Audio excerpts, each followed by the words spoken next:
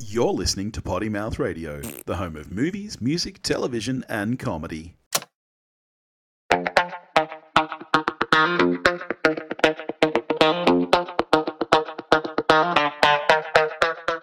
And now, the hunt for the perfect album. Hello, patrons, and welcome back to another episode of the Hunt for the Perfect Album with B Dizzle and Dave. How you doing, mate? I'm good. I'm speaking again. I'm well. I'm no longer coronary. Yes, it does mean that I've had 2 weeks to take in this album to its full extent, which, of course, you gave me. Would you like to give us a little bit of your backstory with this album? Yeah, which is for Welcome sure. to the Beautiful South. Back in the glory days of the 90s when I was not attending lectures at uni and drinking too much and basically hanging around in the inner cities of suburbs of Sydney, my best mate's then girlfriend Kylie would have this on regular rotation at their place, and I basically lived at their place because I lived alone at the time, just around the corner. So I would pretty much every day walk around the corner, mooch dinner off them to save me cooking, and we'd sit around drinking and either playing Sega Dreamcast or N64 or watching video VHS tapes or the things that we used to do back then. She introduced me, so full props to Kylie. She introduced me to the Beautiful South, who were a band from Hull in England who spun out of the wreckage of the House Martins when they fell apart, and Norman Cook went off to be Fatboy Slim and Paul Heaton and co went off to be the Beautiful South. They're very, very English. I think he is one of the greatest lyricists to ever come out of the British Isles. I think he's a wonderful writer. I love his voice. I think he's got one of the best male voices, one of the most beautiful male voices I've ever heard. And I just love their stuff. It's cheeky. It can be melancholy. It can be touching. On occasion, it can be confronting. They do tackle things like alcoholism and domestic violence and things that you don't normally hear sung about in pop songs. That it's not all just, oh, she left me,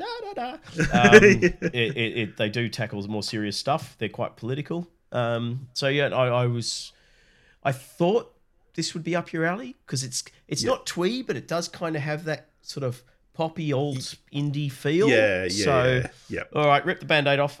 Come on. All right. I will say that I'm glad I ended up having the 2 weeks to listen to it again and again, because this episode might have been different a week ago. Ooh.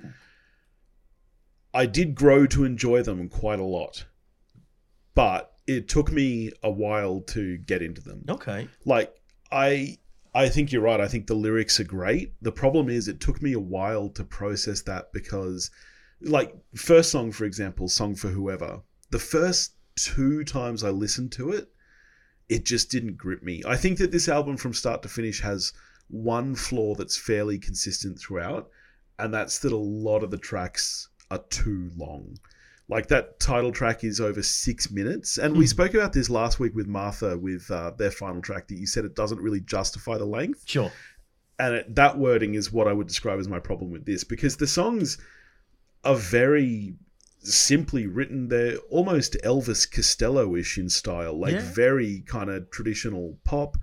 The lyrics are fantastic, but I don't think there's enough variation musically for me. Not from track to track, there's a lot of variation. Yeah, no, I get. But within the tracks themselves, and it definitely grew on me as I went. By the 3rd or 4th time I listened to Song for Whoever, I'm like, this is a really clever song. Like, I actually really, really like. Once I was able to appreciate the lyrics to it, and you get that little bit of the earworm that, like Jennifer, Allison, Philippa Sue. And like the thing that, and that, full disclosure, that is probably my favourite of all their songs. Cheap, never cheap. I'll sing you songs till you're asleep. When you've gone upstairs, I'll creep and write it all down. Oh, Shelley, oh, Deborah, oh, Julie. so many songs about you. I forget your name, I forget your name. Jennifer, Allison, Philippa Sue, Deborah, Annabelle Sue. I forget your name. Jennifer, Allison, Philippa Sue, Deborah, Annabelle Sue. I forget your name.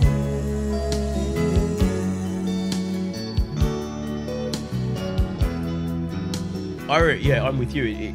It probably took about 10 listens before I really listened to the lyrics at all, and then started going, oh, I love you from the bottom of my pencil case. That's really clever. I love that. It reminds me a lot. The moment the song started, and that's the first line, there's a Lucksmith song called Adolescent Song of... what's it called? Adolescent Song of Mild Devotion or something. And it's, I love you from the heart of my bottom. I love you from the bottom of my soul. I love you from the sole of my foot. Like it's very clever, kind of similar kind of wordplay. Yep. And I think I was stuck with that line, comparing it to Lucksmith's, which is a more upbeat song. This song's very slow in a lot of ways. This is probably the most Elvis Costello-ish song on the album. Yep, I'd agree with that. And yeah, by about the third or fourth listen, I was really digging it, but it did take me a while to get there. And I had that problem with quite a few of the songs on the album. The next song, Have You Ever Been Away, I felt quite the same about, which is another 5-minute track. I think the musicality of that track is a bit stronger, but it still took me a while to get into it. Mm-hmm. Are there any tracks on here that you don't particularly love or you don't find very memorable? There's definitely ones that I like more. Probably easier. I could give you the ones that I think are definitely my favourites, because I won't skip songs on this. Yeah, okay. But full disclosure, if I'm putting on The Beautiful South, which I do quite often, I will usually put on Carry On Up the Charts, which is kind of their best of. Yep. There's plenty of bands like that where I think their best of is off subsequent albums. I think this is their best album, probably end to end. But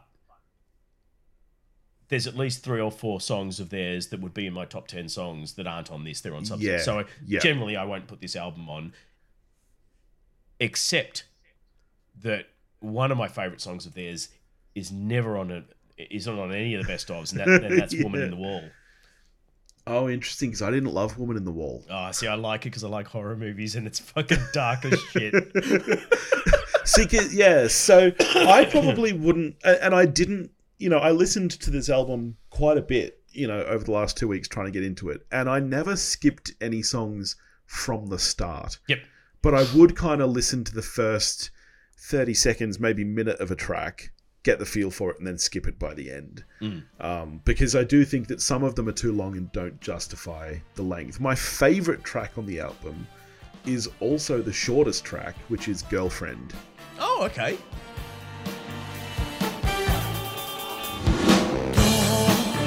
Must resist. Don't let him squirm his way into your heart. Oh, girl, I must insist.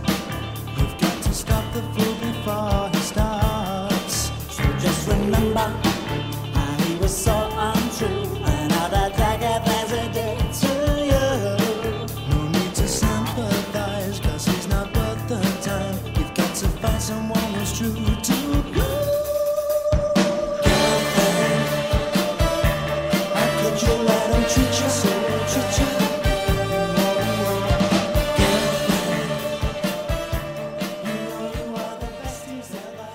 Which I think is, I think it's the best pop song on the album. It's catchy, it's jangly, for me, that's their strongest song on this album. It doesn't overstay its welcome. Yep.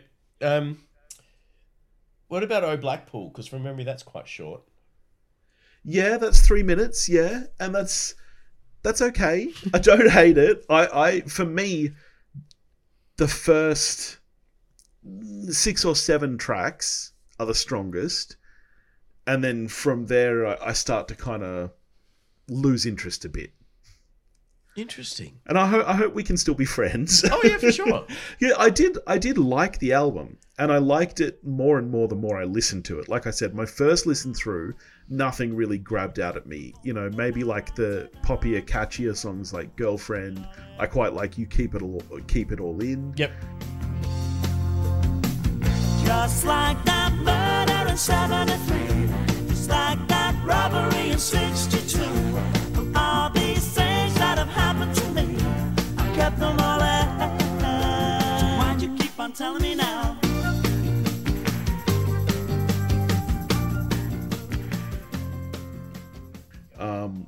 But I think that they're, and it's probably a stylistic thing for me, I think that their slower songs are too slow for me. They're too, which it's, I don't know how to describe it, because I listen to quite a lot of slow music, but I would rather folk slow than piano slow, if that makes sense. Oh, no, it totally does. Yeah, no. Like, you know, I would rather listen to an acoustic guitar folky song rather than something like, you know, Love Is, for example, which again is 7 minutes long. Yeah.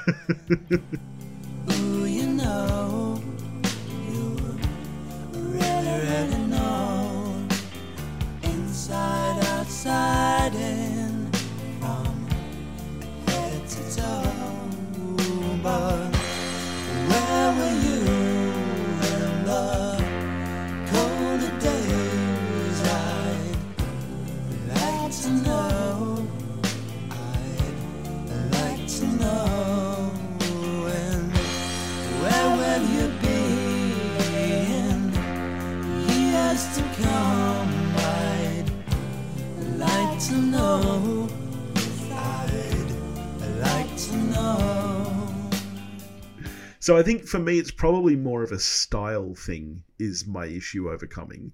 And I think that's why the more and more I listened to it, the more I enjoyed it. Because, you know, it's like when you're a kid and you eat mustard sauce for the first time. You're like, this is spicy. And then you grow up and you realize, this isn't spicy, not even a little bit. This is fine. This is good. I actually quite like mustard. You know?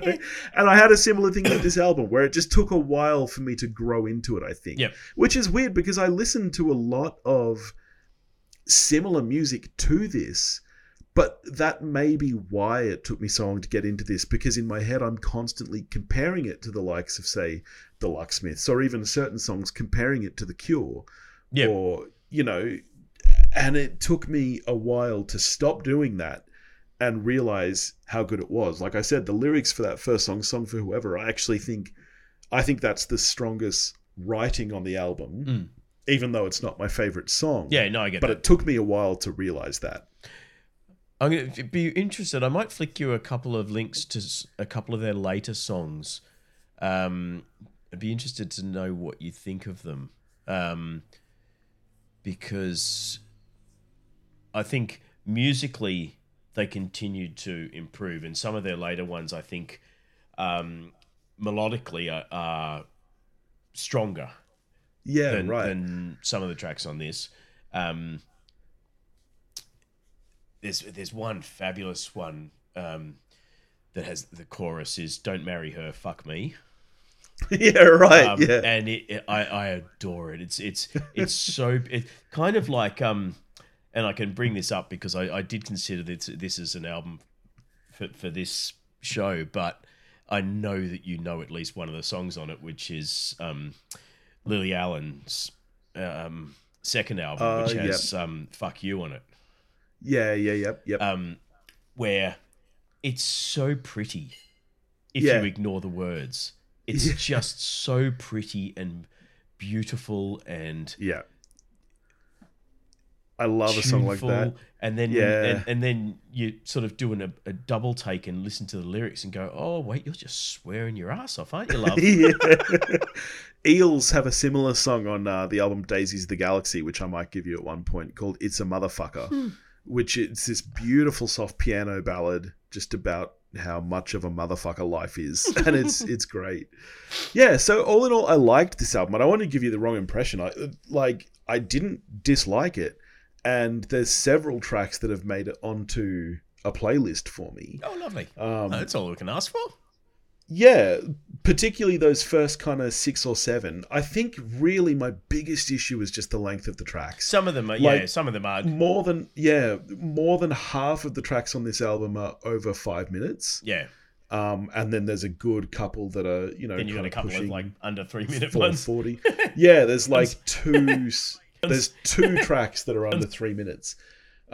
Which of an 11-track album, and I wouldn't mind that. I listen to a lot of Tool and Dream Theater have tracks that are fucking 17 minutes long, but there's so much variation in them that whereas with these, I just found quite often they overstayed their welcome. But I'm giving this a 7 out of 10. I still really enjoyed it, and there's plenty that I'll still listen to. Like, this is not a bad album by any stretch.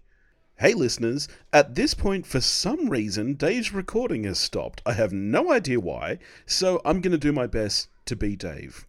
So there you go, an album that we both enjoy. Lovely. I'm going to get ballsy with my next pick. Oh. And I'm curious to see how this goes because I'm giving you a predominantly a cappella album. So this isn't the album you thought you were giving me last week? Because as we know, I think I was a whaler in a past life. Yes.